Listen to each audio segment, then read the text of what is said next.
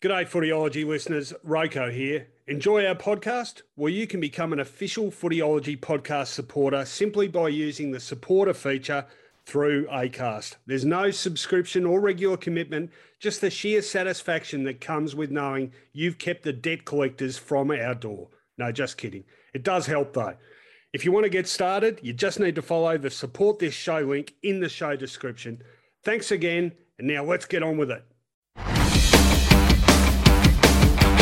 Welcome to the Footyology Podcast with Rowan Connolly and Mark Fine. G'day everyone, welcome to the Footyology Podcast. This is the semi-final review episode and it is Sunday evening in Melbourne and, 4 down, 4 to go. Two pretty good semi-finals which we're going to talk about in some detail. As I say, very good evening to my co-host Mark Fine. How are you, Finey? I'm well. It's footy weather. Sort of today we really get a sense of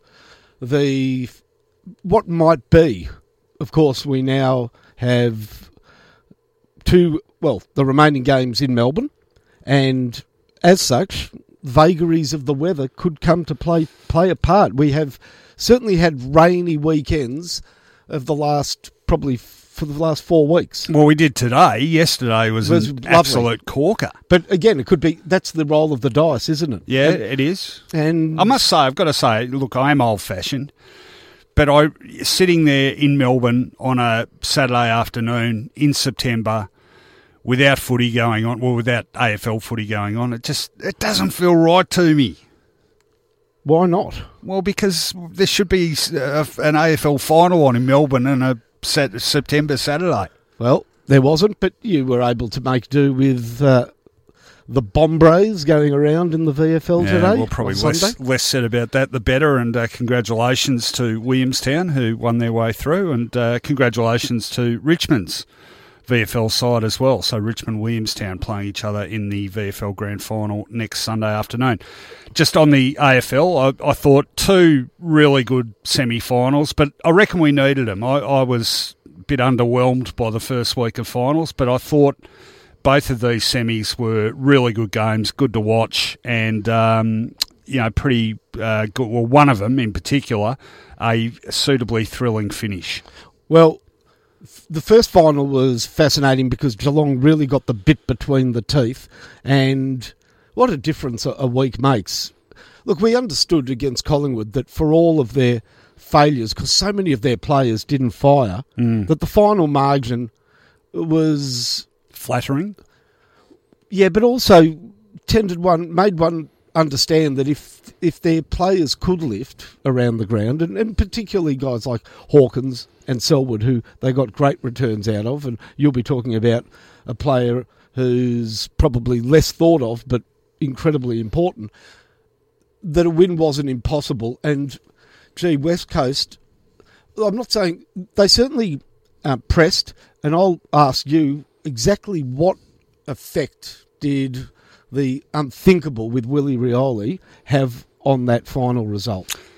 Do you want to ask me now or when we discuss? I think I reckon even West Coast would have trouble quantifying it, but just in personnel terms, he is a critical part of that side, and I thought you could tell how much they missed him because they weren't able to trap that ball inside their 50 nearly often enough, particularly with one of their key targets, and I'll talk about this a bit later on as well, hobbled and not able to offer that much. So it certainly hurt him just purely in terms of the player, and psychologically, well, it can't have helped, can it, really? And even then, I guess maybe if you're looking for reasons why they died sort of as quickly as they asserted their control, that might be the sort of thing you'd look at. And look, we're not without controversy in either of these games too, which we'll discuss.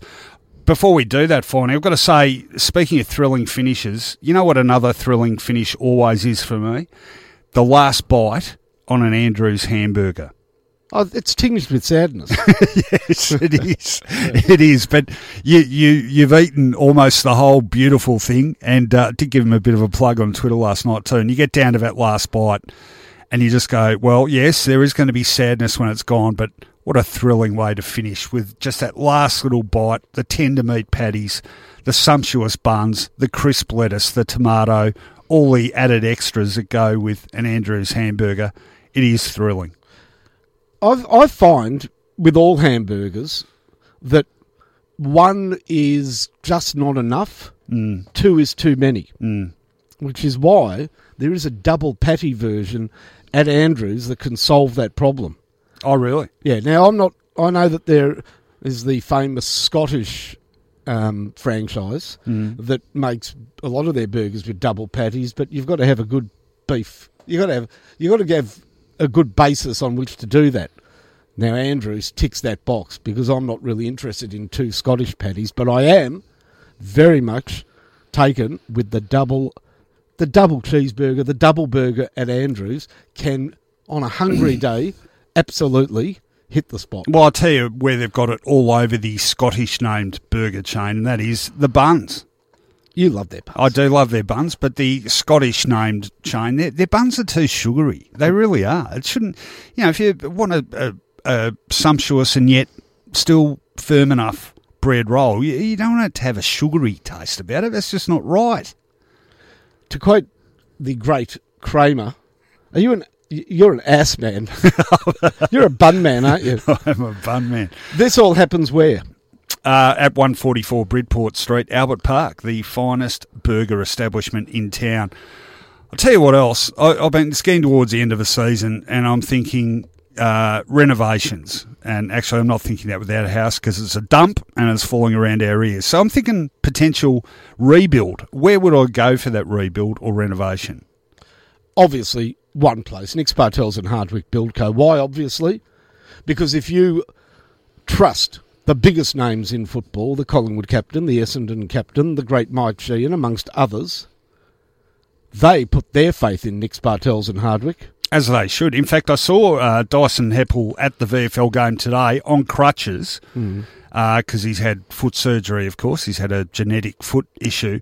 And see, that's the other thing Nick Bartels will do. If you've had some foot surgery, you're on crutches and you need a specially designed walkway into your renovated home, they're just the people to see. Now, I don't know if that's the case because I've actually been into Dyson's I was place. just trying to talk it up. He's got something that is magnificent. Almost defies logic. One of those floating staircases. Have you seen those? How does a staircase float? Well, the actual steps on the staircase are attached to the wall, but it does look like it floats in midair. Oh, really? Yeah, it's quite impressive. Incidentally, we received an email from, and Nick will be pleased to hear this, I got an email from someone during the week saying they actually wanted to organise a reno with Nick Bartels and Hardwick Build Co. And they had a little bit of trouble finding the website, actually. And I said I'd help them out. So as I'm padding here furiously, I'm looking for the address. Yes, I will give you a direct number if I could. But there should be a... Well, see, it's listed under Hardwick Build Co. Okay, well, that might be the issue. Yeah. Yeah, so go to Hardwick Build Co. and that is it. And, yep, that is easily found. And the address, I've just lost it again. How am I going? We'll give you that at the end of the show. Yeah, but, easy to find. Wouldn't it be good if we got one of those ticked off on before the end of the year? Well, I'm thinking if we refer enough people, Nick and the Hardwick boys might, cut us some slack there. Come to your place. Yeah, good luck with that. That'll test all your renovating skills, let me tell you. All right, enough monkeying around. Let's get into it. On Footyology, wrap around. All right, two big semi-finals, and it kicked off at the MCG on Friday evening in front of, well, I have to say, a less than capacity crowd. In fact, 51,813. And that's one thing I'll say, Finey. If this game had been played Saturday afternoon, they would have got more than 51,813. Why? I think the Geelong fans aren't huge on Friday nights. I think those that come up from Geelong, it's a bit of a challenge, particularly those with families. Don't get me wrong here. I understand the commercial imperative, the local footy argument, that you might get 5,000 more at the game, but maybe, 100,000 fewer viewers on TV, so I get that. But I just got a hunch, had it been Saturday afternoon, that they would have got more. Anyway, it wasn't. It was Friday evening, and in the end, it was a powerful 20-point win to the Cats, 13 goals, 10, 88, defeating West Coast 10-8, 68. 4 goals to big Tom Hawkins. And obviously we've got to talk about him because at this stage he won't be playing in the preliminary final, handed a one-match suspension by the MRO. 3 goals to Asava Ratugolea, good support. 2 to Kelly, singles to Atkins, Selwood and Buse and Dalhouse. For the Eagles, 3 goals to Darling, 2 to Gaff, singles to Petrocelli. He's very fast. Ryan, Hickey, Maston and Kennedy. Maston wasn't so fast when he got caught in the grips. That's right. Who nailed him again? We'll come back to it. Was it Menegola? No, I'll remember in a sec. All right. Well, let's start at the start. I thought we might go through these games chronologically. Sort of makes sense. And you wanted the most complete contrast between last week and this week. It has to have been the first 10 minutes. Of course, in the first... You know who it was? It was Atkins. Tom Atkins. Well done, Tom. I bumped into Tom's dad too, Mick, who I used to work with in journalism, and he's looking well, and he was a very, very proud father, as he should be. Biggest contrast. First 11 minutes last week, Collingwood kicked 4 goals, and that proved the difference in their win over the Cats. First 9 minutes, 40 seconds of this game, the Cats kicked 3 goals. And in the end, I thought it was decisive again. It was a great start.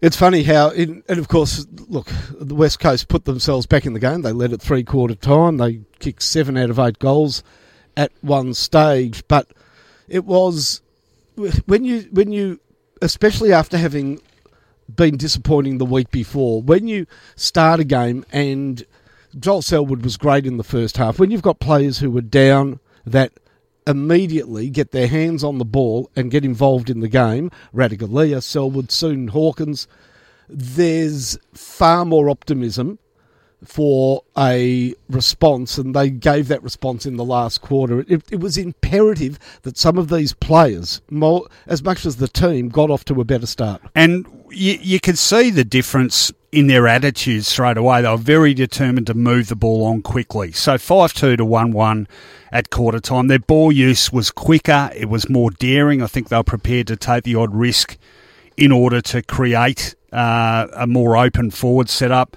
The numbers said a lot in that first quarter. They had 17 inside 50s. That's a heap for a first quarter of a final. And by the first break, they were up 10 in the contested possession, but also significantly up by 15 in the uncontested ball. Joel Selwood, back in the guts, was back in town as a leading force in that side. He had 9 first quarter disposals, and Cam Guthrie, really important inclusion, he had 8. So they got off to a great start. Even after Jack Darling kicked the Eagles' first goal, and only just, almost didn't get his foot to the ball in the goal square, but the Cats still finished off strongly in the term thanks to Ratugolea, who took 2 big grabs close to goal, converted both. The Cats up by a cool 25 points at quarter time. Now, you mentioned Jack Darling. Of course, famously in last year's grand final, he dropped a mark that, well, had that gone coast to coast, would have made him the most infamous... Yeah, well, I was going to say infamously dropped a mark, really. ...footballer in the history of the game. Well, how about the mark he dropped at the start of this game? He just fumbled a chest mark, and with Darling, it's girl with the curl, isn't it? Yeah, he is like that. So the signs weren't great early. You know who else was disappointing and cost them dearly in that first quarter? The player that I believe should never have been named in the All-Australian team, and I made that point thereafter. Shannon Hearn? No, McGovern. Oh, yeah, that's right, the drop chest mark. And, well, the third one, actually, he flew for a mark. Actually, it wasn't so much him, but the goal Tim Kelly scored. They just defended very poorly in that first quarter. Nervously? Yeah. And that was the other benefit of taking the game on and moving the ball quickly is it puts a backline under pressure, and if it works. Of course, if there's turnovers, you're going to get killed in the modern game. But if it does come off, then plan A for that back line is always take intercept marks and in a calm manner, distribute the ball to the good users, and away they go. They were never able to settle as they would have liked in that first quarter, West Coast, because of this far more positive game plan. Well, let's move on to the second quarter, because things actually looked even worse before they started to pick up for the Eagles. Tom Hawkins had the first goal of the second term on the board for the Cats in under 2 minutes, and the Geelong were out to a 31-point lead. Second goal for the Eagles, scored by Petruccelli. Speed personified. Geez, quick. No, very balanced, cool finish. Got the job done. That brought it back to 25 points. But only a few minutes after that, Kelly had his second, took the advantage call after a free kick was conceded on Paddy Dangerfield, back out to 31 points. And again, some silly turnovers. I think Gaff turned one over. McGovern again, who was having a bit of a Barry Crocker at this stage. So the turnaround, you thought, how's it going to actually happen? But it did. And it started by way of Liam Ryan, who won a free kick. What was it? O'Connor, a block, which allowed Taylor to mark. It was the right call. Spot on. And Ryan converted that. There was about 9 minutes left in the quarter. That brought it back to 24 points. Darling then took a mark and converted from 40 metres out back to 18 points at that stage. And the Eagles were starting to turn it around. They had a run of, I think, 10 inside 50s to 6 in about a 10-minute period. And by the way, run's a good word, because Gaff started to have a bearing on the game, didn't he? And in fact, the last 10 minutes of the second quarter, West Coast had 18 to 5 uncontested marks. And this was the other thing the Cats had done. They'd really taken away their space to chip the ball around. They like to make sure of their possessions, kicking it to unattended teammates. They hadn't been allowed to do that.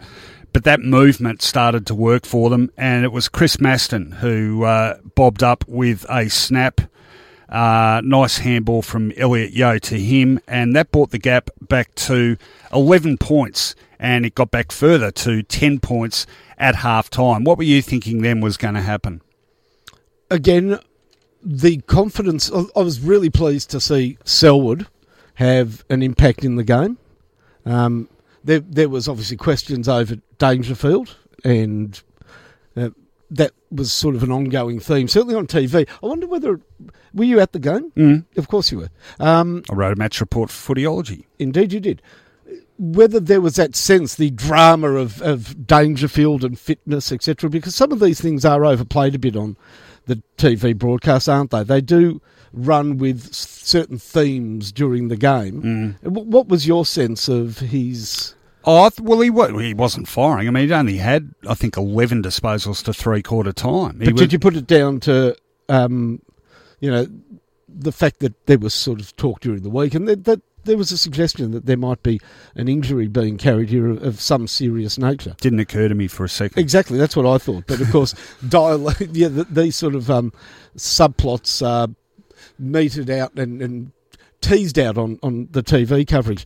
How did I feel at half-time? I actually thought that Geelong still were the better team. Mm. That was my sense. But, of course, West Coast, and I know you'll talk about Kennedy, there is always a sense that at some point, if Kennedy awakes, then the Darling-Kennedy combination might be just too hot for them to handle. And we've seen that at the G, haven't we? Mm.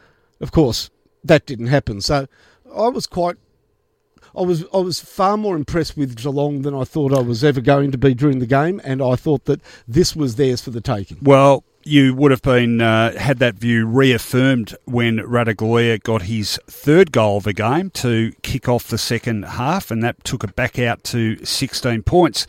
But then came West Coast's most powerful period of the match, and it was 4 goals in about 10 or 15, bit under 15 minutes. Darling had the first of them. Ryan, I'm just trying to read my notes here, but over the back. Oh, that's right. Lovely kick from Ryan into the forward pocket. Darling able to play on and kick a goal from tight angle, but fairly close to goal, back to 10 points. And then Andrew Gaff, who I think ended up being their best player, had a real purple patch, 2 goals to him in a 3-minute period. The first of them he had 2 involvements in, actually, helped win the centre clearance, ran on and then took a handball receive and managed to kick on his left foot from memory to a nice on-the-run shot, probably 35 metres out, back to 4 points the difference. And then the Eagles hit the front about 2.5 minutes later, where Gaff somehow got unattended about 45 metres out, ended up kicking on his left 50 out, and the Eagles had hit the front by 2 points. Now, at this stage, the centre clearances were pretty influential in this. The Eagles had won 4-0 at this stage of the third quarter. Danger was starting to work his way back into proceedings. He had 7 disposals by about halfway through the term. But Tom Hickey, who was going okay in the ruck as well, won a free kick. Very costly 50-metre penalty from Sam Menegola. Do you have any issues with that one? No. Okay. Do you?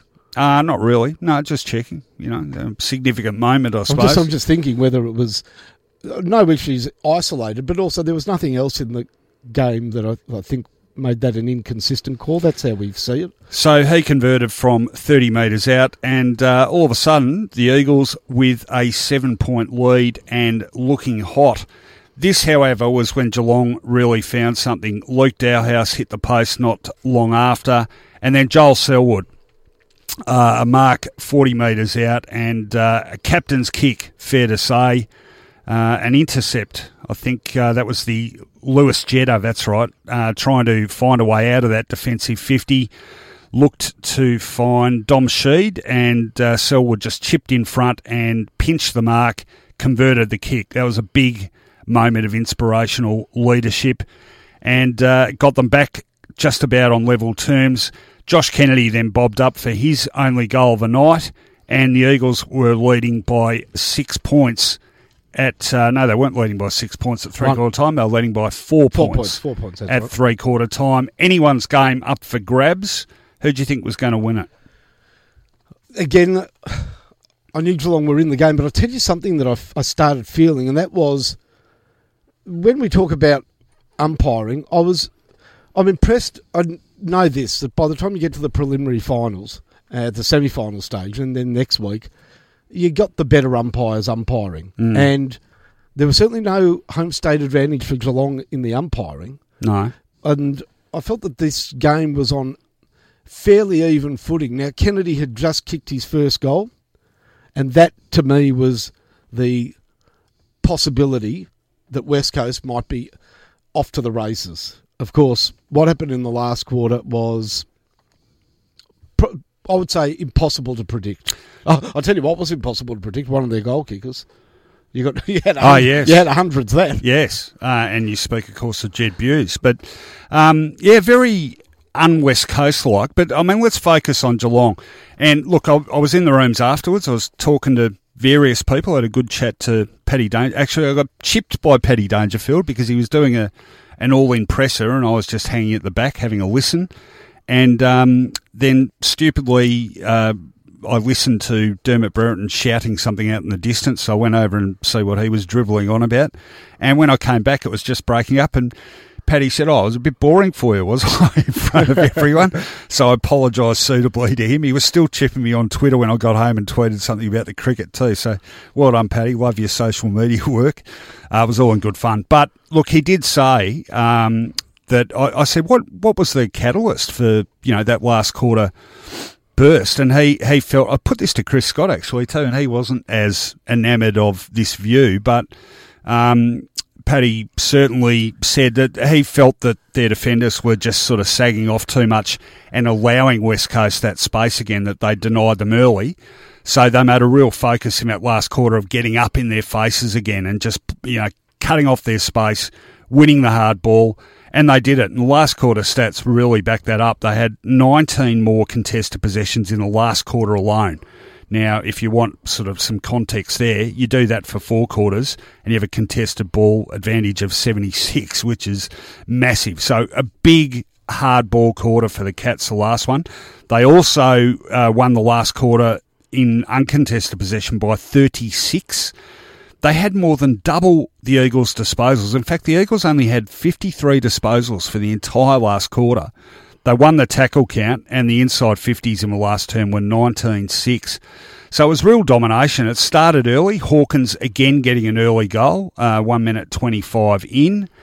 And that was that mark on the goal line. Perhaps a bit fortunate, a shot from Ablett that dropped short, but he was able to convert on the angle, restore their lead. And then that moment you spoke of where the ball got kicked into a really strangely open West Coast forward setup, and it bounced up beautifully for Jed Buse, who still had time to gather and sort of size up the goals, and then snapped a beauty. He doesn't kick a lot, but he kicked this one, and that was 7.5 minutes in. Cats now up by 8 points, but tellingly at this stage they'd had 7-0 inside 50s for the quarter, so West Coast needed to find something, and they didn't. Hawkins again with a strong mark, just pushing off Barras and converting from about a 45 degree angle. That was 12 minutes 40 into the quarter. There's about 11 minutes left. That gave the Cats a 14-point lead. And in the context of how the second half, or the last quarter in particular, was being played out, you thought then one more is going to do this.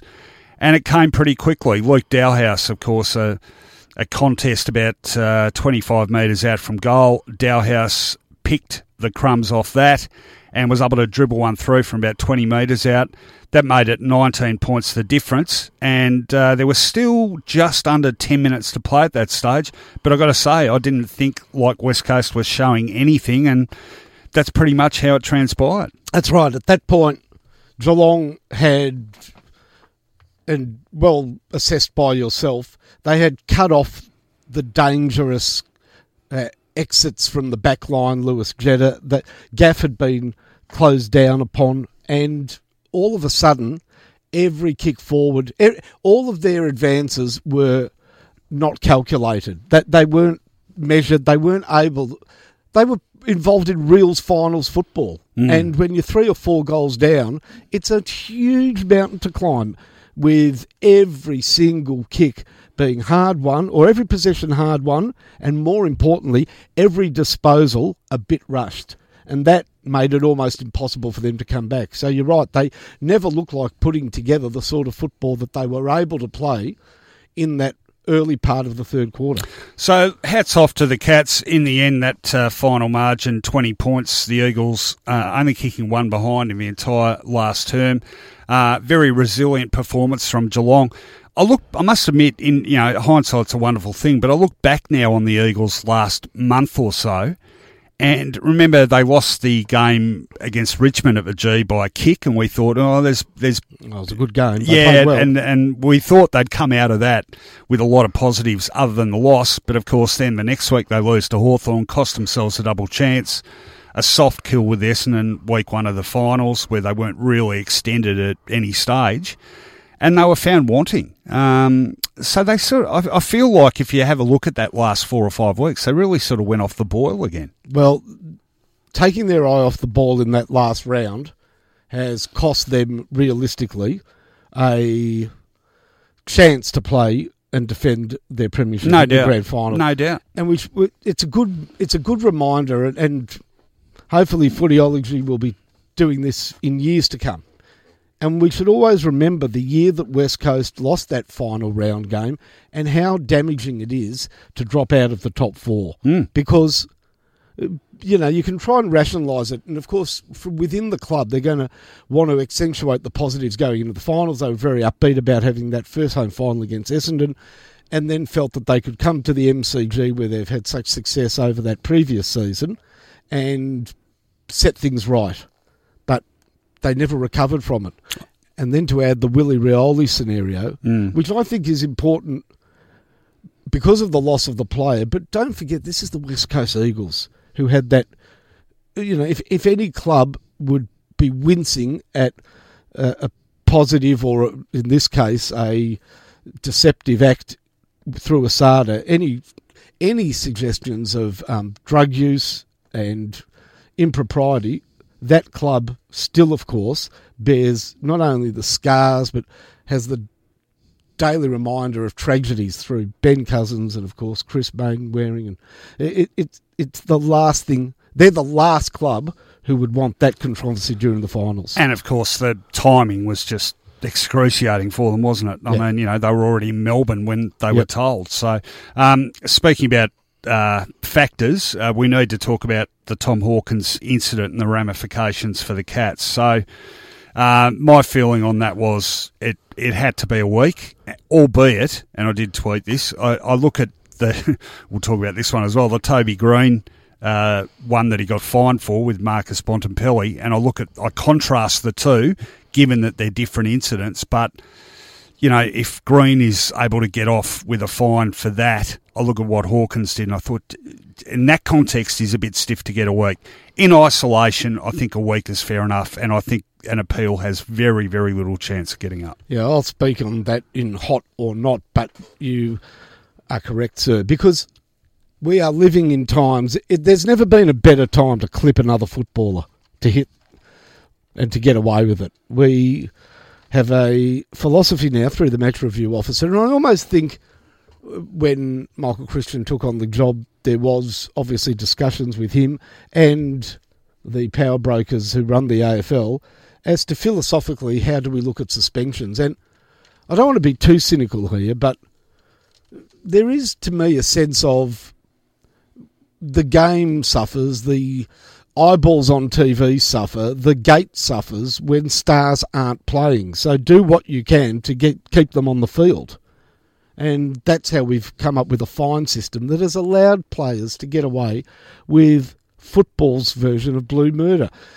Toby Green may not have conclusively gouged Bontempelli's eye, but he was feasting on Bontempelli's motionless and vulnerable body around the head region for way too long. Totally unnecessary. All right, go in there, it's a final, and, do a Mumford and accidentally, fall your forearm across him. But once you go back to the prone player, you are out. Yeah. And I agree. But so, for both him and for Tom Hawkins, your 1 week in historical sense are actually very generous suspensions that you are now allowed to appeal with no risk of doubling. Yeah. Well, the other thing I'd like to see them fail and miss all chance of getting into the grand final. The other thing about comparing the two is Green was able to manufacture he didn't manufacture anything. He threw himself on the mercy of the court. Yeah. And, look, I don't think we heard enough about that one. I'm not comfortable about how that one was resolved at all, but there seemed to be no ifs and buts about the Hawkins one. It's out in the open. It's clearly visible. Look, Schofield was able to pick himself up and play on, but it was a decent whack, and it's the unnecessariness. Is that a word, or is it unnecessity? No. I'm a journalist. Anyway, you know what I mean. The futility. It couldn't have been rationalised. There's just absolutely no need for it. So I think in that context, it's going to hurt them. It is going to really, really hurt them. Do you feel that was part of a re-engaged Hawkins that kicked 4 goals? You can't. That got him going or whatever. It happened in the third quarter. No, I'm saying, but it was part of his psyche for the game to be more aggressive. Yeah, to be more aggressive. Remember a couple of years ago, he just started being aggressive? Yeah. Yeah. It was as though it was the final. Yeah, he was hitting the umpire at once. No, I don't really mean But he's that. always been no, not always. He had, for most of his career, been scrupulously fair to the point of almost avoiding incidences of... I remember against Hawthorn, he got hit in the back of the head that often by Kyle Cheney. He should have just belted him. Yeah. But he went out of his way not to hurt him at one point. Yeah. And I think he changed his attitude for the better. Yeah. Maybe somebody impressed upon him to play a little bit more unsociably. And that was unfortunately the manifestation of it. Well, you've got to pick your moments when you're going to be unsociable. The ramifications of it are huge. We'll talk about that probably more on Thursday when it comes to selection. But for me, this game is best summed up by a song that you would sing when you look at Geelong's best players as named by the AFL, and I think they got it absolutely correct, by the way.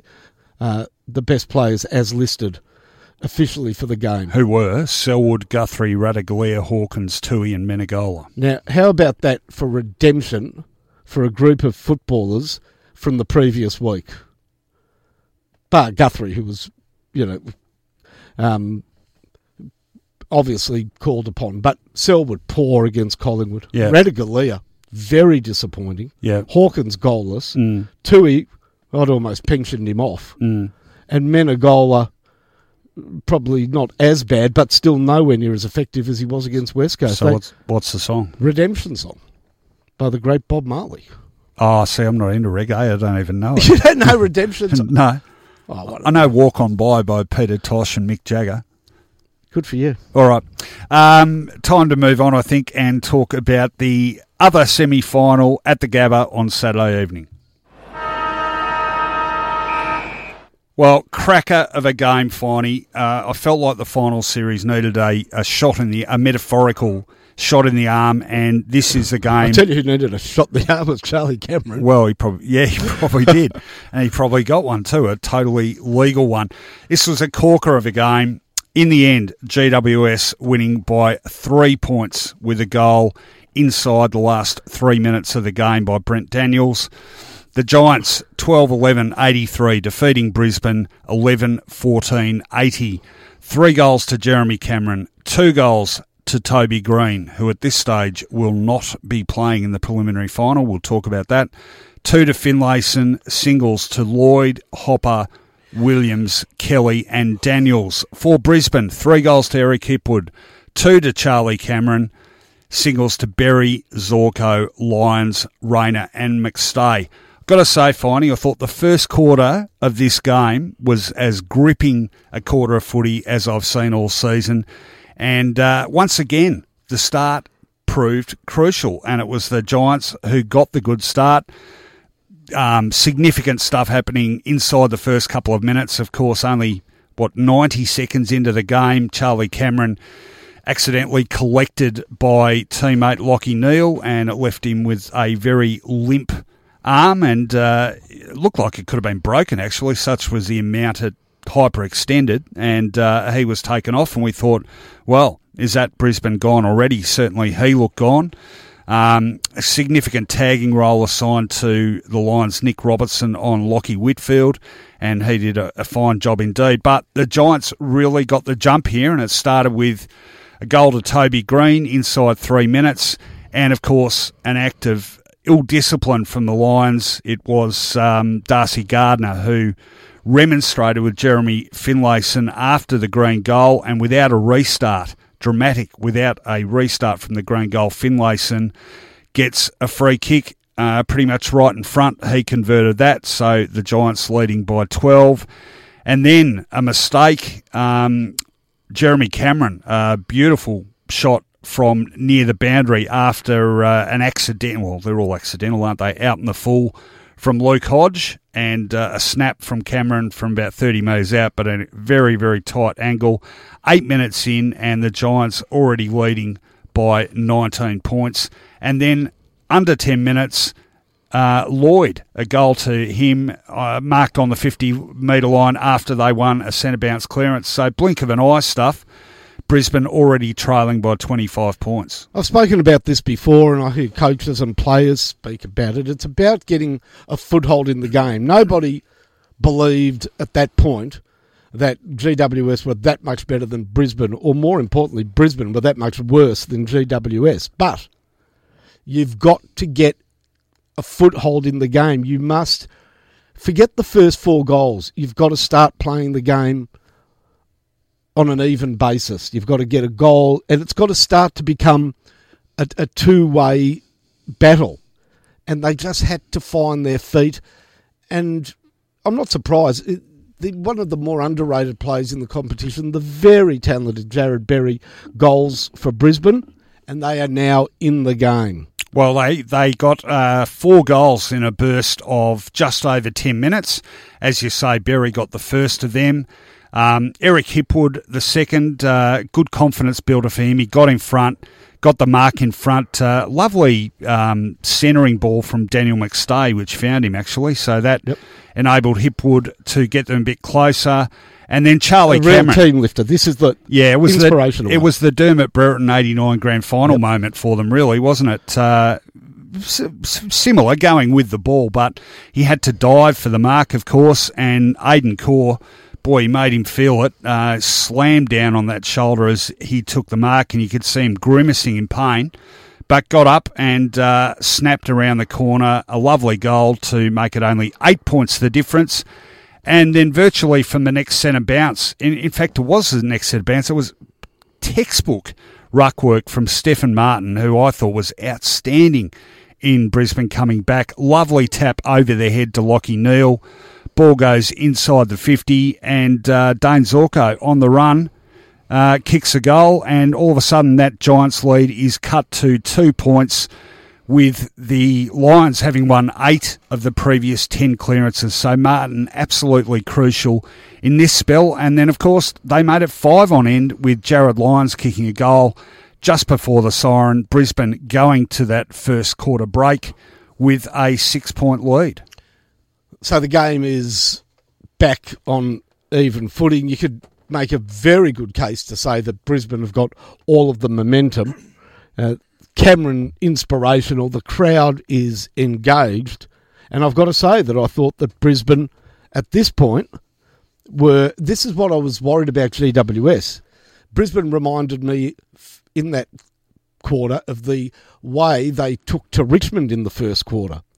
And Richmond, of course, resilient, confident, have their own game plan, no panic, were able to quickly arrest the slide and play the game on their terms. I didn't think GWS necessarily had that in them, which made the next 3 quarters of football pulsatingly interesting. Yeah, well, it was fantastic resilience, wasn't it? I think one of the keys to today's footy is it's so momentum-based now. There are so many periods during a game now where either side will get a run on, and it's knowing how to halt that momentum and then hit back with your own sort of counter burst, which I think ends up winning or losing games. And the Giants... Well, that's why Brisbane's great to watch, because a lot of teams, when they are put under that pressure, try to slow the game down. You'll have a look at Collingwood, for example, and obviously they're very good at it. They're in the preliminary final. But when they are under siege, they will spread the ball wide, and it will not be a quick response. But Brisbane counterpunch. So it's great to watch them, because their only response to when a team does get on a roll is try to attack in kind. So they are a great team to watch, Brisbane. Well, they are absolutely a great team to watch. But I thought the Giants answered in the second quarter beautifully. It was kicked off by Toby Green, a very, very smart piece of thinking. Didn't have time to take the ball with his hands near the goal square, kicked it off the ground or in midair virtually, and got it through. Giants took the lead again. Hipwood answered for Brisbane. That was a coach's son goal. What do you mean? Oh, when I played Little League football, we had some coaches and their sons weren't great players, and they'd play like in the forward pocket or back pocket, and they'd sometimes just run into the goal square and almost defend. They'd put themselves between their teammates kicking a goal and the goal, and that was great play by Zorko. It was. Again, straight from a centre bounce clearance, yeah. and they were proving critical in what Brisbane were doing. But the Giants hit back again. Goal to Hopper, who found some space over the back of Luke Hodge.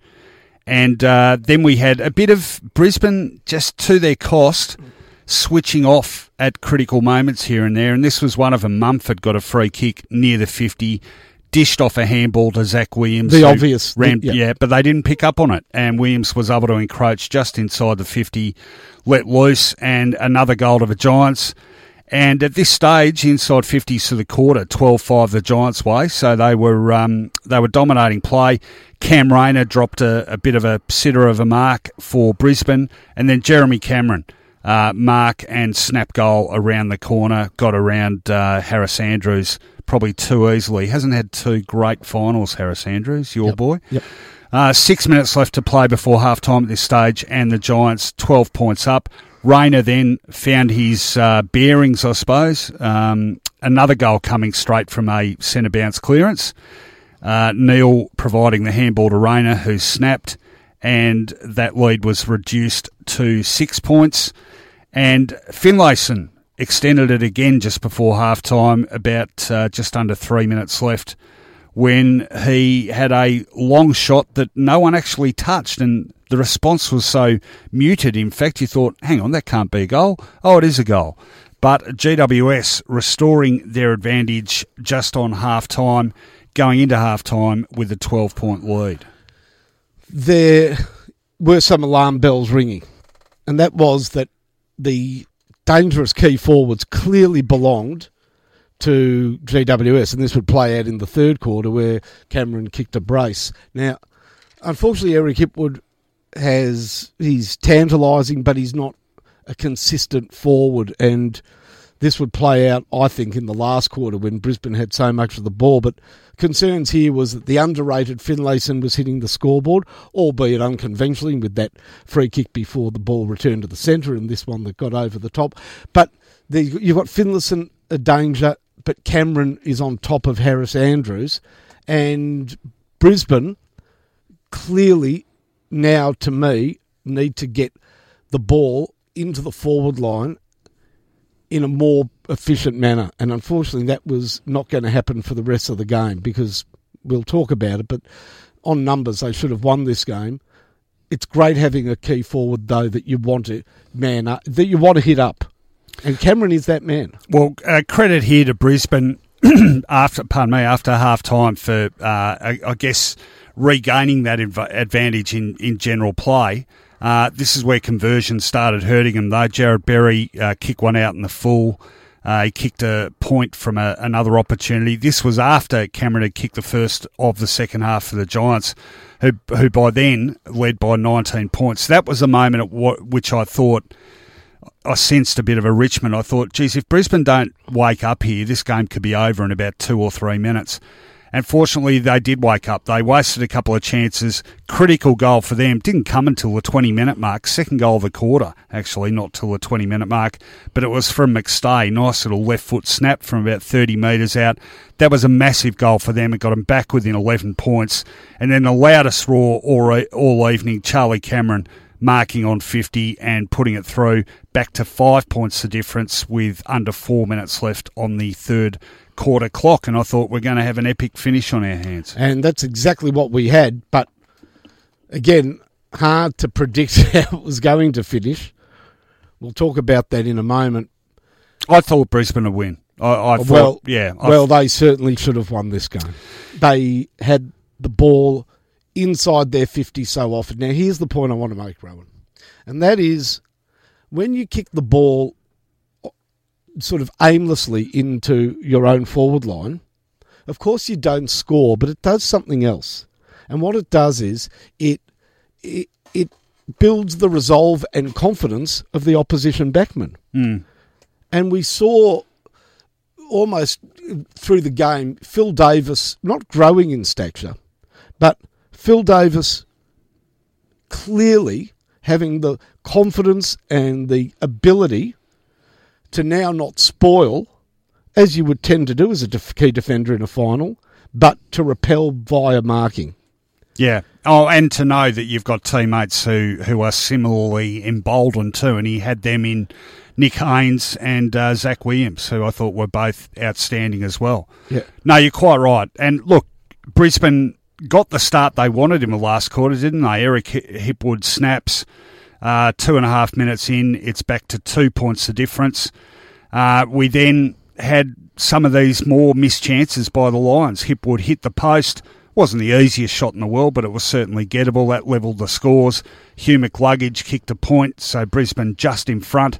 And then another defensive lapse, finally. These were crucial, and it was when Jeremy Cameron marked about 60 metres out. Somehow Josh Kelly was able to get free in a forward pocket, Cameron was able to spot him up, and he marked uncontested. Very simple, and wasn't the goal. it? It was. Yeah, it was very simple. Again, from that point, virtually until they were able to break forward and get the ball to Daniels, there was a number of kicks that went inside 50 to 2-on-1s. Poor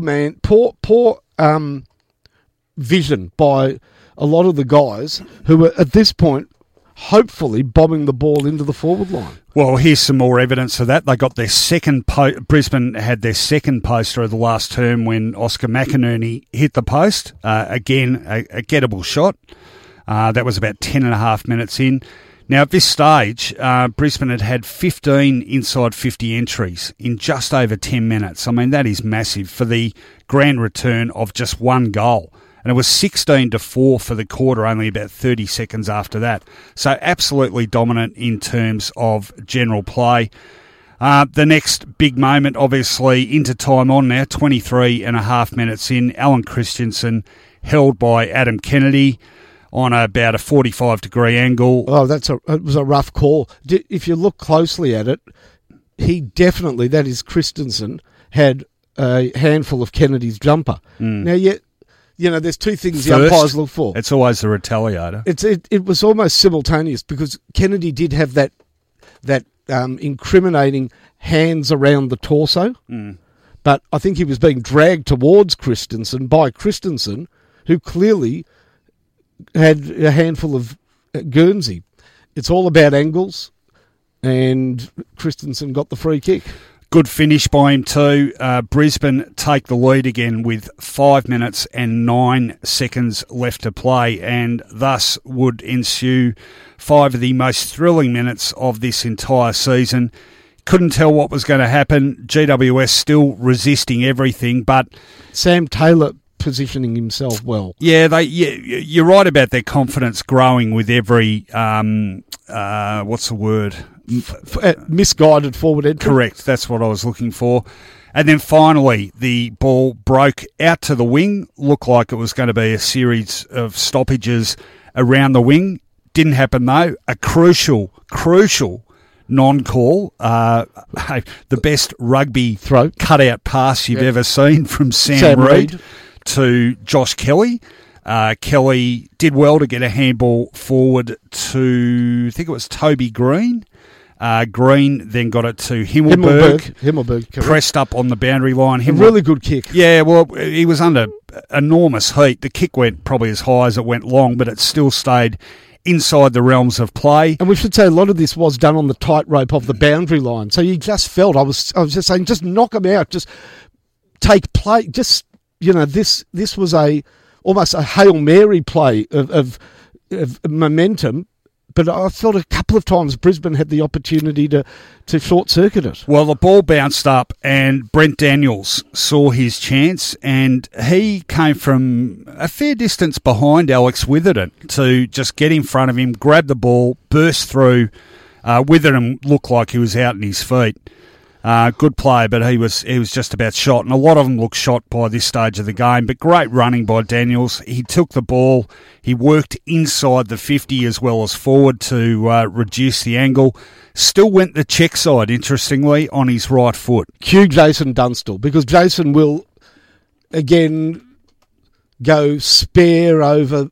Oh, well, that's more the dribble kick, though, isn't it? No, also he can't believe that players don't use the drop punt when running in and use these check sides. I know the dribble kick is what he's famous for, but this was a banana on the run on a 15-degree angle. But it was the right kick for Brent Daniels. Yeah, well, I saw him interviewed straight after the game, and he said, "I've missed a few drop punts this year, so whatever works, I guess." And it was a beautiful kick. It never really looked like missing. And GWS hit the front with only 2 minutes, 34 seconds left on the clock. And from that point... So the one thing happened from that point that made me wish Brisbane won the game. What was that? The most courageous mark by Lions. Oh, yes, I wrote that down. It Lions, was huge such mark. It was out of nowhere. It's such a great mark. I hope it's... With the flight, wasn't it? With the flight, yeah. But also with the big men bearing down. Yeah. It was skill. It was courageous. He's had a great season. And I really felt that was worthy of that. They're the heroics that win a game. Yeah. But GWS and I spoke to you about this prior to us coming on air. Had this been a JLT game, they would have been called 3 times for intentional out of bounds, walking it out of bounds, paddling it out of bounds. One kick that I'm very surprised out of their back line was not paid. In fact, I reckon 4 times they could have been paid. And really, I think one of them should have been paid. None of them would have been any more than an opportunity for Brisbane to pump the ball back in, which they weren't doing very well either. But the umpiring was so lax, I call it lax, on that score, that the game almost fizzled out over the boundary line. Yeah, well, GWS, credit to them for defending so well in that last 2.5 minutes. Ball was in their forward line when the siren went, wasn't it? And the final quarter tallies are very wasteful. 2-5 to Brisbane. They'll rue that inaccuracy. And the Giants only 2-1 in the last term. Inside 50s in the final quarter, 19-7. So GWS didn't create many chances, but they took the ones that had to be taken, hung on and won without a doubt the best victory of their relatively short AFL existence. 2 incidents that we need to talk about before we move on to other stuff in this game.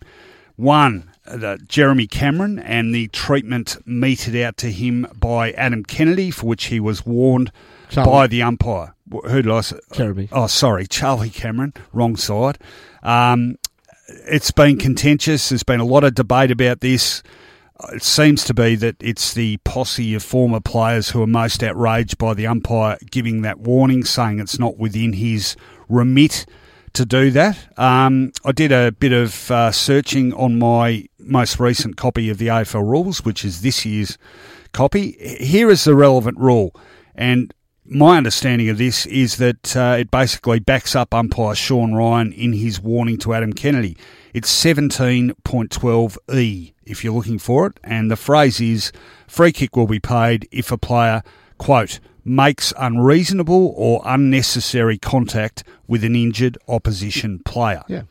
Now, I suppose the debate you can have is a player who is on the ground partaking in play, not lying injured or making his way off, should he be classified as fit?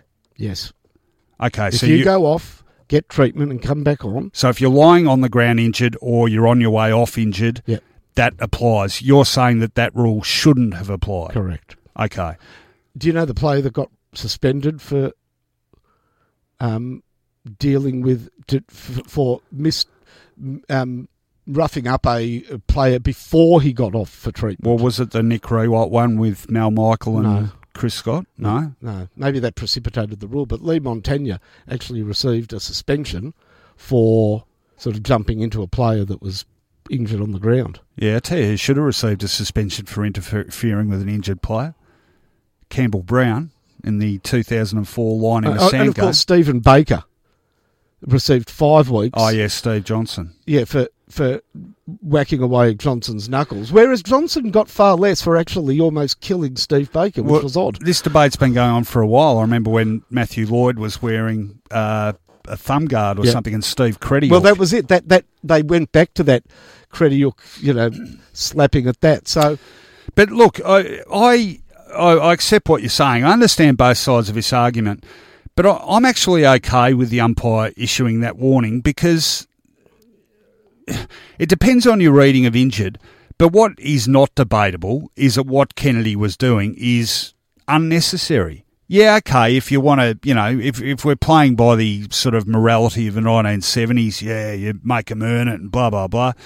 But it was unnecessary. He wasn't injuring him in an act of play, was he? They were jogging down the ground. Targeting him. Yes, and I don't think that's a great look for the game. No, I understand. So I'm okay with the warning. Now, in the bigger picture, I agree with you. In fact, I was quite, by the end, I'd say incensed, but maybe not incensed, but I was put off by what was deemed to be GWS's fantastic turnaround against the Western Bulldogs, couched in the terms of how they attacked Bontempelli. Now, I can't see why a champion of the game, which Bontempelli is, who plays fair, should be subject to that treatment, and then post-game that be lauded for being match-winning and ultimately GWS coming of age and doing what they always should have done. In the end, they got their comeuppance because obviously one person who thought that it was just, not only the right thing to do, but something that he should continue on with was Toby Green, who's done as unintelligent a thing on the football field as possibly you could imagine. All right, that's the second thing we need to talk about. leading. Okay, well, he has been handed a one-match suspension for, the quote is, unreasonable or unnecessary contact, to the eye region of Lachie Neale. It's been classed as intentional, low impact, high contact. He has been suspended for a week. What I find incongruous is that the Bontempelli one, to me, looked worse, was sent to the tribunal because it was deemed to be serious misconduct, and the tribunal has softened the blow with a $7,500 fine. And incidentally, having read the evidence, the AFL didn't seek a suspension. I find that very, very sus. They sought a lesser fine. They were seeking a $5,000 fine. Is it just me, or has there not been enough outrage about that? Well, the AFL basically blatantly interfering in the process. Well, as I said, philosophically, the AFL have obviously taken the viewpoint that the stars should be on the field and are better punished through their hip pocket, which is not the way tribunals or suspensions work in any sport around the world. So, in defence of Green, it looks to me like they're squaring off by now giving him a week. And the other incongruity here is that the Bontempelli one has been deemed by the MRO serious misconduct and sent straight to the tribunal. This is unreasonable, unnecessary conduct. Why does this get a suspension and the first one gets a fine? It should be mentioned that the eye injury that was shown over and over as suffered by Bontempelli, it was established did not occur during that incident. So the problem is that what we are dealing here with is a week for eye gouging.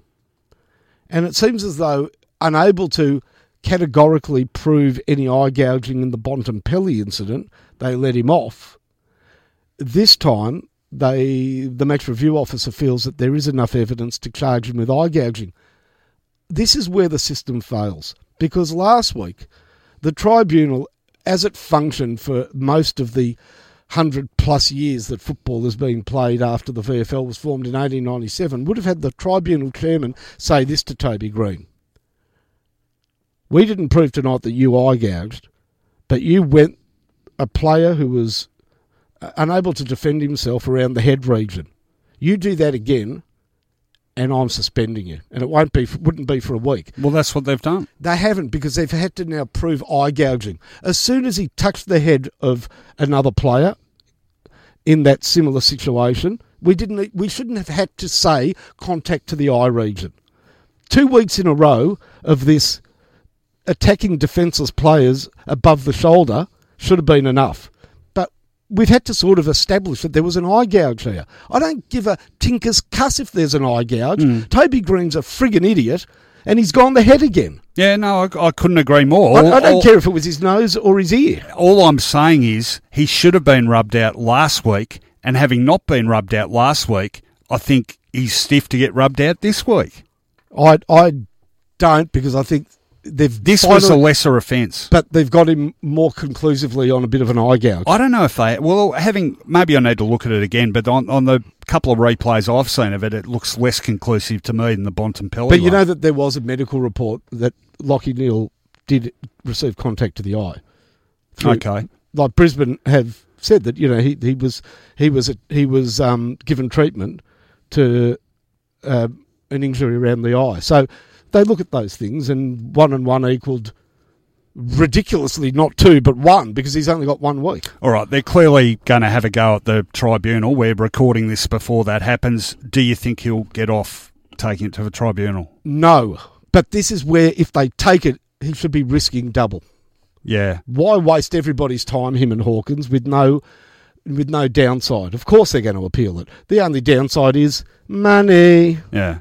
I don't think he'll get off, but I think that'll have more to do with image than the legality of the case. What happens when you fail in these appeals? It's not just money, it's something else. Well, you don't risk anything by appealing now. Yeah, you don't risk for the player or anything. Is it something to do with the soft cap, or there is a greater implication for a failed appeal? I'll check during the next break.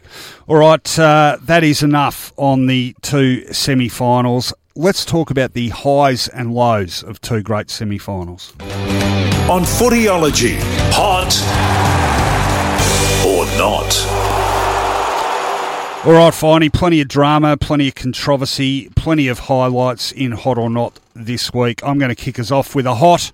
We talked about it, of course, during the review. His name is Phil Davis, and one of the more articulate and intelligent players in the AFL, one of the more understated leaders, because he's not necessarily very demonstrative out there, or, you know, he's not a screamer and a yeller, but he has a quiet authority about his leadership, I think, and he has been fantastic for the Giants. He was a big loss for Adelaide when he went, but he's been terrific for this club, and love the way he goes about it, and maybe the fact that he is intelligent tends to undersell his virtues as a key defender. But he was number one in the AFL this year for intercept marks, and never have they been of more value than they were during the last quarter of that thriller against Brisbane. He took 6 marks for the game, all of them intercepts. He and Nick Haynes just controlled the ball every time Brisbane attacked in that frantic final 30 minutes. He finished this game with 14 disposals. He had 4 rebound 50s.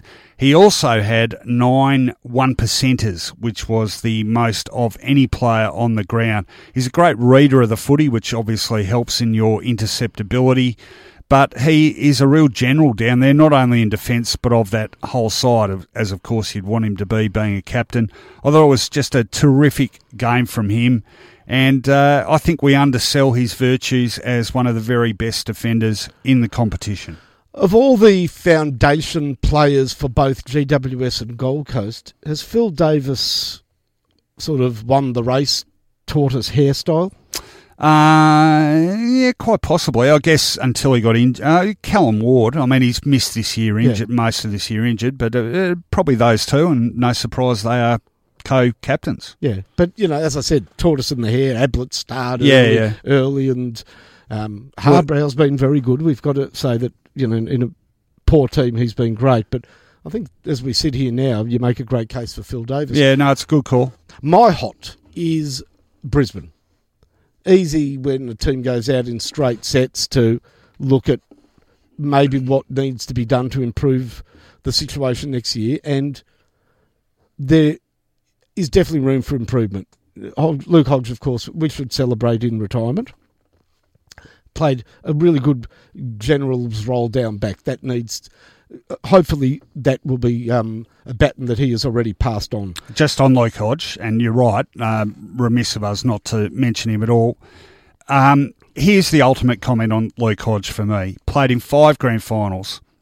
4 of them were premierships, but he was he's the best grand final player I've seen. I've seen a lot of guys playing grand finals, but of the 5 grand finals he played in, he was officially in the best 4 players on the ground 4 times. The only grand final he wasn't one of the best on the ground, they lost, not coincidentally. 2 Norm Smith medals and finished 4th in the voting in the other 2 winning grand finals. It says everything, really. My favourite Luke Hodge moment, quite early in his career, I was in a group of people that included him, not that we had any dealings, but we'd gone from one place, and this is in the off-season, to another venue, and we're all going in, and he was not allowed entry because he was wearing thongs. Oh, yeah. And one of the blokes said, I'll nip you back to my place, get a pair of shoes and whatever. And he goes, I like wearing thongs, and he just walked away. Yes, well, I want to keep wearing thongs. He's a terrific bloke. He's never lost that sort of home spun country thing. And I was thinking when he was doing his lap of honour last night, actually, I was thinking if as many people who say, gee, I'd love to have a drink with Hodgie, actually do have a drink with Hodgie, he is going to be permanently pissed for the next 10 years. But he's not that sort of bloke. Now, this isn't your hot, is it? No, Brisbane is my hot. Okay. Yes, they had a great run with injuries, but they played an engaging style of football with a coach that you just want the best for. And we should note that they broke a record in the NEAFL. I believe they won the premiership this weekend, having gone through the season undefeated with a 20-0 record. And they beat Southport, I think. Yeah. They smashed them, didn't they? I think they smashed everybody on a weekly basis. But Yeah. still, there are 3 other teams that partake in the NEAFL from AFL level. Yeah. And they most often than not get thrashed. So it's not a fait accompli that you just play there and win a flag. And no one's ever done it before in the NEAFL. So it's been a season of exciting football, unexpected highs, and more power to them. Well done, Brisbane. And it's not a matter of wanting or begrudging or what other fans think. Football needs football played like the Brisbane Football Club. Yeah, no, here. Been absolutely outstanding to watch. A not for me next, and not one I enjoy giving, but finally I've got to say I'm starting to really worry about Josh Kennedy. Eagles really needed him to fire this final series, and he didn't really fire a shot against the Cats.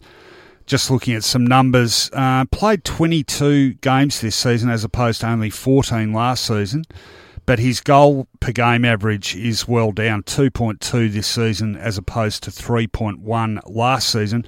I think what's most significant about the ageing of this guy is other stats. They are far fewer tackles this season than last. He's always been one of the hardest working key forwards in the competition.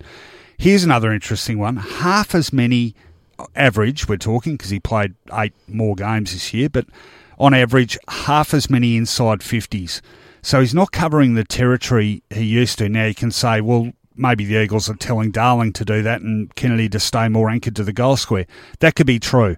But he doesn't look as nearly as mobile to me, as capable of making that ground, getting up and back the ground as often as he used to.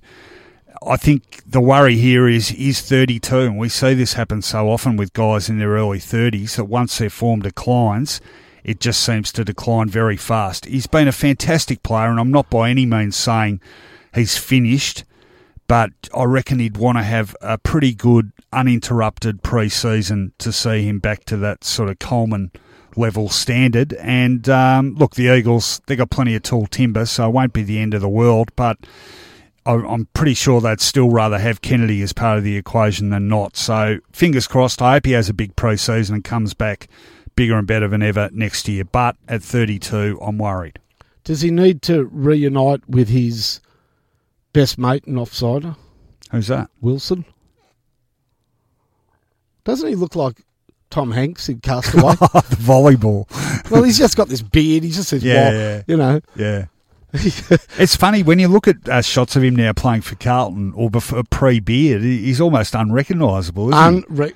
Do you know, unrecognisable. I never even saw Castaway, but I know it's got Tom Hanks and a volleyball called Wilson in it. It's amazing how much you sort of take on board just by osmosis. Well, that's you've seen the movie.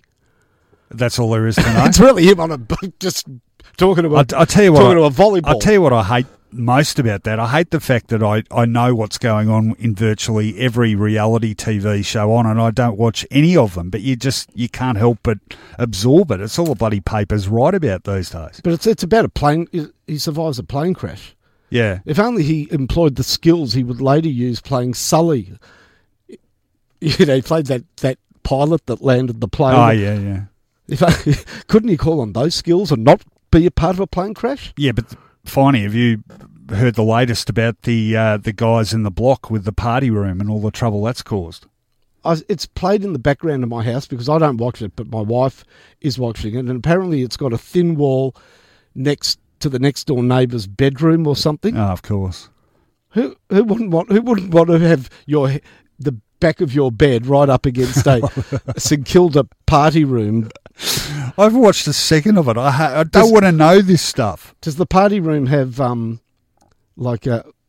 what's it called? Handcuffs connected to the wall? Oh, probably. And is it that sort of party room? There's probably a whipping dock and all sorts of stuff going on. Is it waterproofed? Oh, I don't know. For water sports? Probably pour burning wax on each other. I don't know what you do in a party room. Anyway, get on with it. You obviously aren't familiar with water sports. Okay, so... Get on with it. This is not X-rated. No, are we going to talk about Cripps' game? No, Tom Byron. Okay, my hot is Joel Selwood. Bad, Finey. Bad. Why is that bad? Because I thought he was in real trouble last week in terms of his footballing future.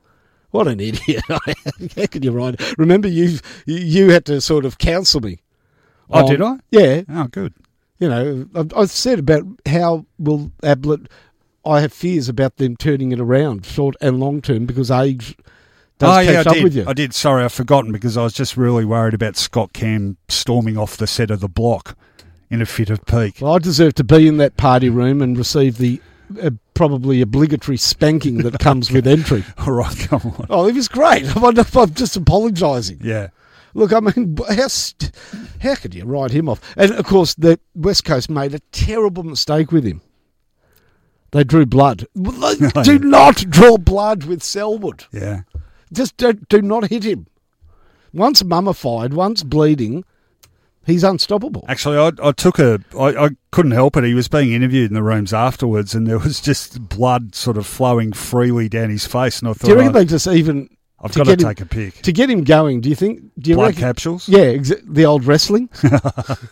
Here it is. Look, I'm showing you on air here. Yeah. Check that out. I'll put it on the Footyology website. Oh, I've already tweeted it, but he lives for blood. I wouldn't be surprised if he drinks it. Are you suggesting Nosferatu? The Living Dead? No, I haven't seen that one either. Dracul? By the way, just while we're talking about post-game in the rooms, you see I managed to get my Rage Against the Machine T-shirt on TV at the Chris Scott press conference. Yeah, that was the television highlight of the Yeah. weekend. I said, no, we're not watching the cricket. We're not watching English soccer. We're hanging around for the presser. Well, I knew you'd be watching Roaming Brian, and it came just after that.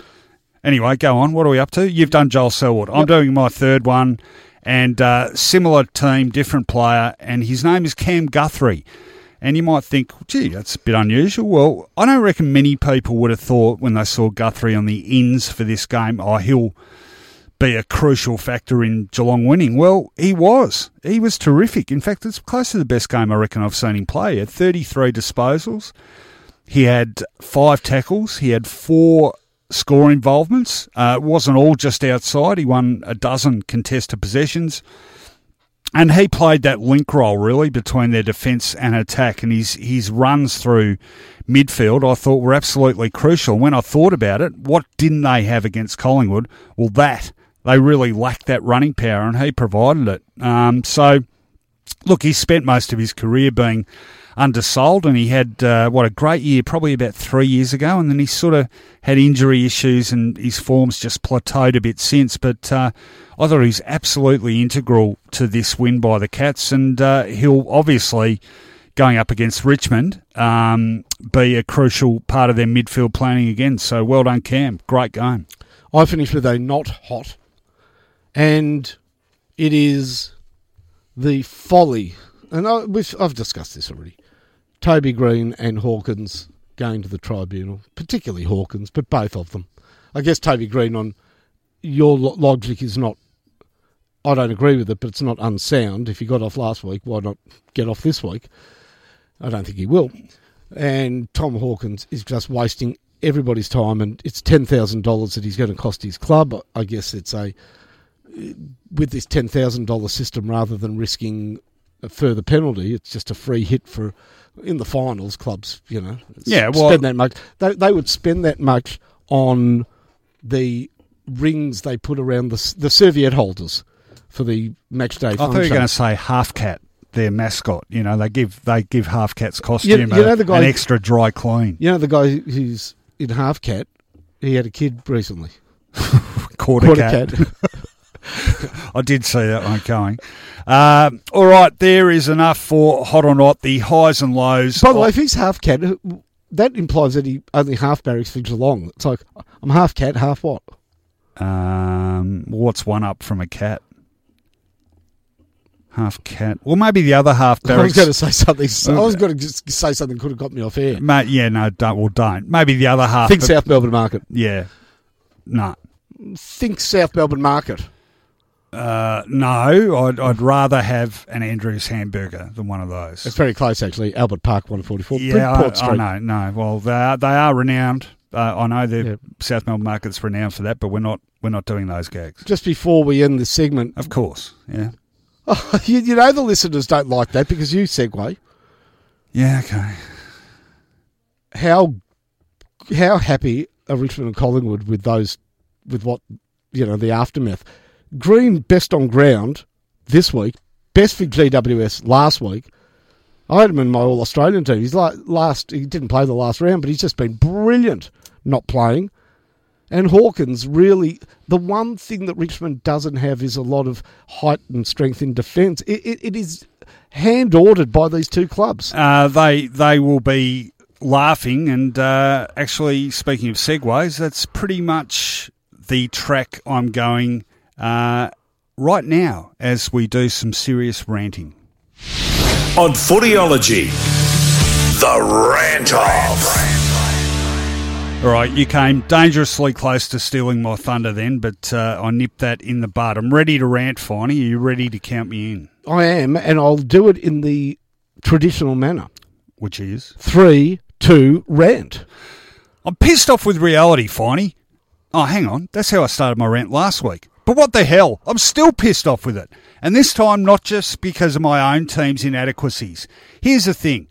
We've got 4 sides left in the premiership race, and I'm not happy with any of them. My vested interest disappeared, predictably, in week 1. So what about the Western Bulldogs doing it again from 7th, I thought?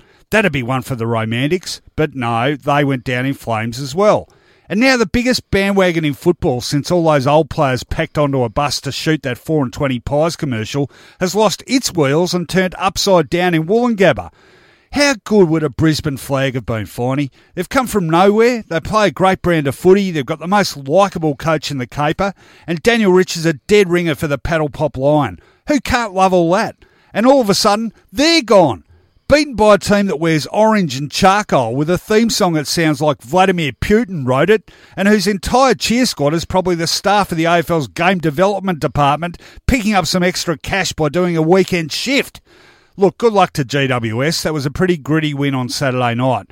But I'm tipping we're not going to be hearing a big, big sound from the west of the town when they play Collingwood this week. In fact, we won't even hear a big, big sound from the western end of the ground when the Giants kick a goal. Seriously, Joffa could drop his guts while bending over to put on his gold jacket, and it'll make more noise than a handful of GWS supporters will. 90-odd thousand Collingwood fans without any opposition? That's not atmosphere, Finey. That's the most dangerous collective assembled in a public space since the Nuremberg rallies, but with even worse dress sense and less humour. So who are us neutrals out there supposed to get behind now? Geelong? Well, the Cats are becoming like Hawthorn used to be. You just can't get rid of them. You certainly can't feel sorry for them anymore. Listen, Cats, the Pyramid Building Society collapsed 30 years ago. We let you break your premiership drought, we sent Bobby Davis off on a high, and we gave you another 2 flags to go on with besides. Piss off already, will you? And Richmond, spare me. Look, it's all right for you kiddies out there who only knew them as football's biggest basket case until a couple of years ago, but us middle-aged types are still recovering from their dominance of the late 60s and early 70s.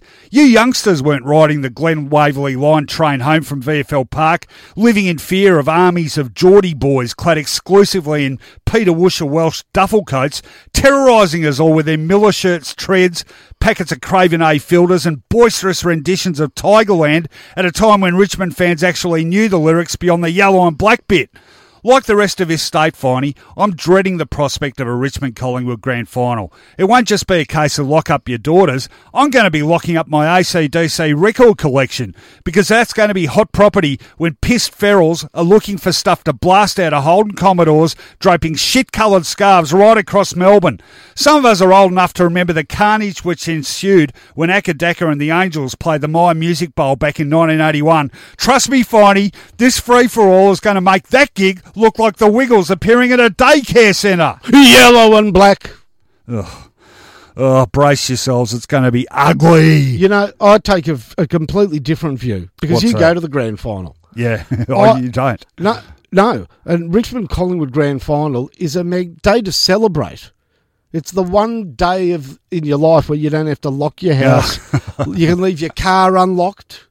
Do you know how we walk around the streets not fearful of our lives? I'm talking about the aftermath, not the actual event. All right, are you ready? I am indeed. Okay, 3, 2, 1, rant. So here we are, 4 teams left in the race for the premiership. Collingwood, who were in the preliminary final last year. GWS, who've been in 3 of them. Richmond, who's been in the last 2 of them. And Geelong, who's probably either been in them or been close to them for the best part of a decade and a half. Yeah, we've got a salary cap. We've got a draft. But it's the only draft we're feeling down the bottom of the ladder. Us Saints, those Blues, them poor Suns, is the cold wind of no change at all. I mean, this system isn't working. This is Groundhog Day. I know these teams, and I know the outcome. Oh, we were titillated and tantalised and teased by Brisbane, but they're not there. No. This is a very familiar preliminary final weekend coming up. And as far as my team actually being part of that make-up, well, the movement's too slow. It's Lambert Fisher-like. Of course, you all know that is the world's largest glacier. And yes, glacier fans out there know that it is one of the faster-moving glaciers, averaging about 16 inches a day. Well, St Kilda's probably down with one of the smaller glaciers, like the Zimalos, at 8 inches a day. Slow progress to catch up to the preliminary final weekend we seem to have now every year. Same 4 teams, and none of them mine. I didn't know you were the full book on glaciers. Of course. Okay. Aren't we all? Well, what do you call a glacier expert? A glaciologist or a boring twit, okay. Man with too much time on his hands. But don't we all have our favourite glaciers? Well, mine is. I actually have been up the top of the Fox Glacier in New Zealand. Was that a sort of ride that you have to hang on for the, No, she's moving. No, what I do remember is it was a helicopter, and as I got out and closed the door, I slammed it on my finger, and there was blood all over the ice. So I remember that. But there's another one, Franz Joseph Glacier as well. You're not familiar with that? I'm a northern. I think I might out-glacier you. I'm a northern hemispherian. Oh, okay. Well, they look down their nose at southern hemisphere glaciers. They're the bigger and the best. Is that right? I'd back out glaciers against anyone. You know the Lambert Fisher Club song? Never heard of it. We're the mighty glacier. We're the biggest and the... You know that song, that giant song? Yeah. Vladimir Putin wrote it. Didn't you hear my rant? Yeah, no, I'm saying, but what do you make of it? Where do you rank it? To be honest, I actually don't mind it that much. It's a bit different. Much better than Suns. But they should have to do the Cossack dance as they sing it. Yeah. They don't. The Suns one's terrible. But the way they sing it, they take all the Eastern European out of it. Yeah, they do. They just ruin it. Suns is terrible. Obviously, the 2 teams in Perth are the worst. Yeah, but not great. Not great. No, but not. Well, I was trying to be nice. We're the Eagles. We're flying high. Yeah. How about the worst line ever in any song? What is it? We're the big birds of the big game. Kings of the big game. Kings of the big... No. What big game? Well, you missed the second verse where they talk about all you wise men from the east. Get ready to be part of an eagle's feast or something like that. Have you heard the original Crows song? Yeah, it was Here We Go, Camry Crows, Here We Go. There's a verse before it. They actually named their sponsor. Yeah, the Camry Crows. But there's a whole preceding verse. I'm pretty sure it's the Crows or the Eagles. One of them has an entire verse talking about the players that never came over. It's the Eagles. Oh, is it? Yeah, because I remember the film clip had Phil Narkle in it for St Kilda. Oh, yeah, right. It's a whole this thing about all these players lost to Victoria. Yeah. And Narkle was in it. He ended up playing a game for them. I would have thought they'd be grateful for the players that never came over to Victoria. They got to see him. There are some, by the way, lost club songs that you can catch on YouTube. Yeah. Including an attempt by, and I can't remember who did it. Somebody felt that the Fitzroy club song was no good. Oh, what? So they rewrote it. So good the French bloody ripped their national anthem off it. You know, the French embassy filed an official complaint with in Australia that song tune was being used for the Fitzroy I'm not surprised. What came of it? Up Yours. You know who wrote that song? Bill Stephen on Correct. a train to Western Australia. That's exactly right. Well done. I remember Geelong at one stage in the early 80s went with this, "Come on, the Cats." Yes. Come on, the Cats. Yeah. This is Mike Brady at his best. Eat SPC baked beans and spaghetti for hungry little human beings. Essendon went with one too. It was about we're called the Bombers, the greatest team of all. Well, St Had to Kilda. give that away, of course. By the way, we mentioned Mike Brady. I've did many a function with Mike. Yeah. And he goes through all these songs. He goes, but you know what? I made most of my money just singing 2 words. Hard yakka. Oh, yeah. Hard yakka. St Kilda's had 2 different club songs. Yeah, well, St Kilda renamed themselves the Southern Saints. That was the Saints. We're proud and we've got a lot of fight. We're on the rise and we'll hit. And then a ridiculous line: when we hit them hard and we make them drop their guard, 'cause we're loyal to our mates, 'cause we're the Saints. And I used to say, mates doesn't rhyme with saints, so I used to sing, 'cause we're loyal and we paints and we're the. But we had a song back at the Junction Oval. Yeah, what was it? Oh, I do love to be beside the seaside. Yeah, okay. The last line in that is not prophetic. Yeah. Oh, we do. It finishes. Oh, we've got hopes of winning the flag. Yes, we've got it in the bag, don't I? No, we don't. Well, the Bulldogs, of course, had to did rewrite theirs because it said we'll come out smiling if whether we win or lose. Yeah, 2 teams had that. I think Fitzroy's also had a win or lose attitude to it. And North, of course, still do the out we come to play just for recreation's sake, to pass the time away. All right, Geelong used to have their club song to that theme. Before they used Bizet's Toreador. Yeah.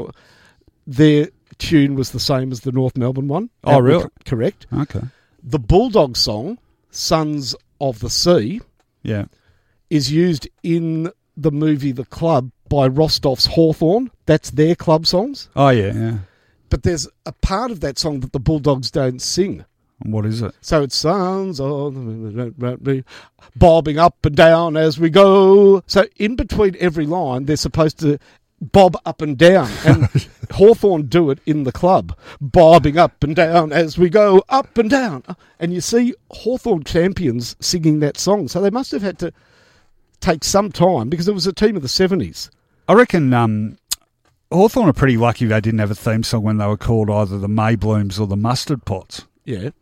But that scene. How do we get onto this? It's a great scene in The Club, Hawthorne singing that, because you see some great players singing this really weird song.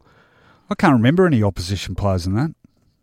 Yeah, there were like the Hawthorne player of the early 70s. Okay. I think Crimo's in it. Yeah, Rostov was good. Clearly a Barassi. Rostov's great because, what's his name? The president of Collingwood. Yeah. He can get stuffed. We've got Rostov. All right, that was a good segue. I did enjoy that, even if it's taken us over our intended running time. No, you can't Final say word. anything else. Let's finish this off, really. On Footyology, the final word.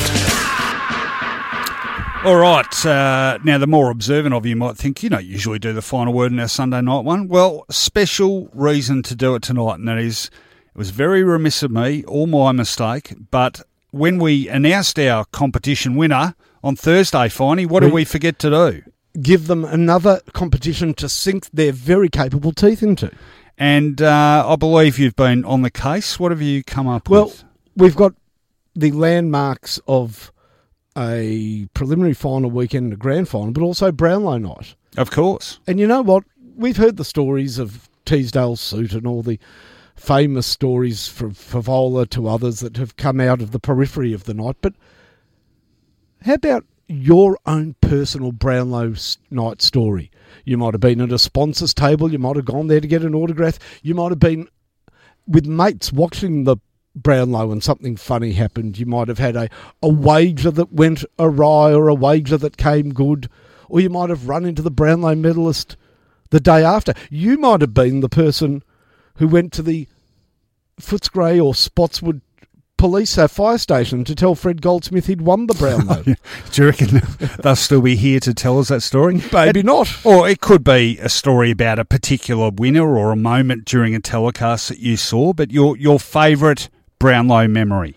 We're putting our listeners in the Brownlow hot seat. Yeah, and we liked the alliteration that came with our last lot of entries, so let's continue with that. Let's seek a bit of creativity from our audience and get your entries in. Your favourite Brownlow medal memory, either personal or involving one of the winners or the telecast or whatever comes to mind. And give us a bit of a spiel.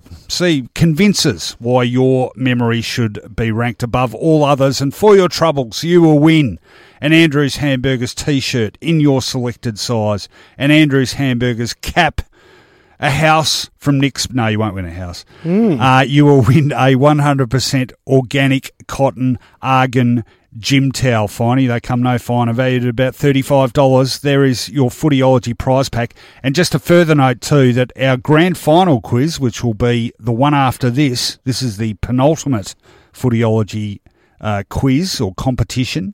Our grand final quiz, Finey, we have confirmed a terrific prize for our grand final quiz, and it is a full bed set.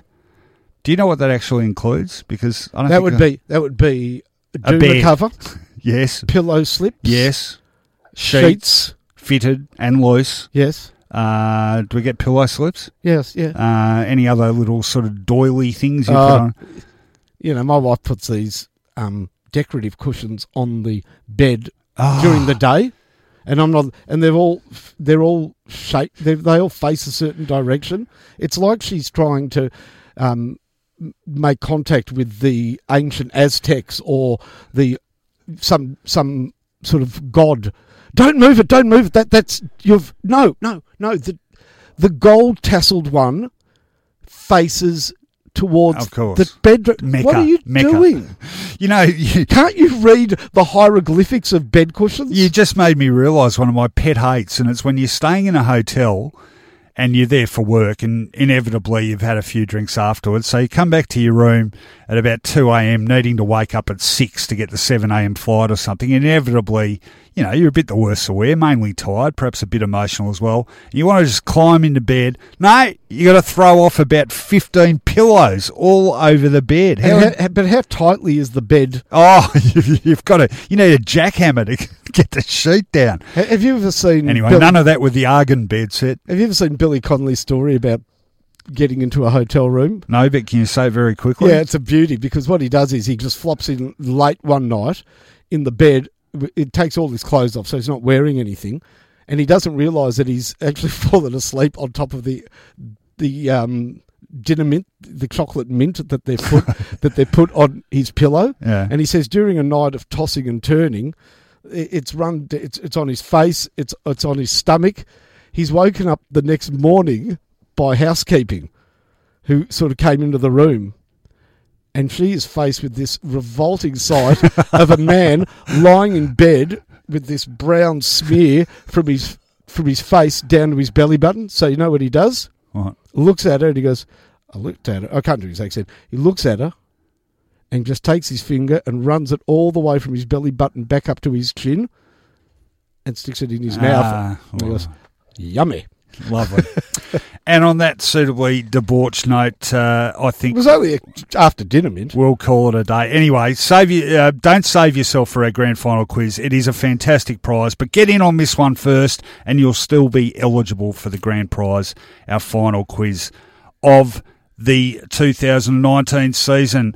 That's it for this Sunday review edition. Hope you've enjoyed all the banter, and we were talking footy there at one stage. It seems like a long time ago now, however. I think finally, given our segue into alternative club songs, we've got to pick one of a team that's still in the chase. I'm on the case. I was trying to remember who did come on the Cats, and of course, who better to sing it? Who did come on the Cats? Than the man... Oh, stop it. I'm asking, who did it? The man who sung the national anthem, the first pre-game entertainer to sing the national anthem at a VFL Grand Final. The year was 1977, and that man was... Are you saying that his name is rhyming slang for what the song actually is? Correct, and that is Barry Crocker and Come On the Cats. We'll see you on Thursday.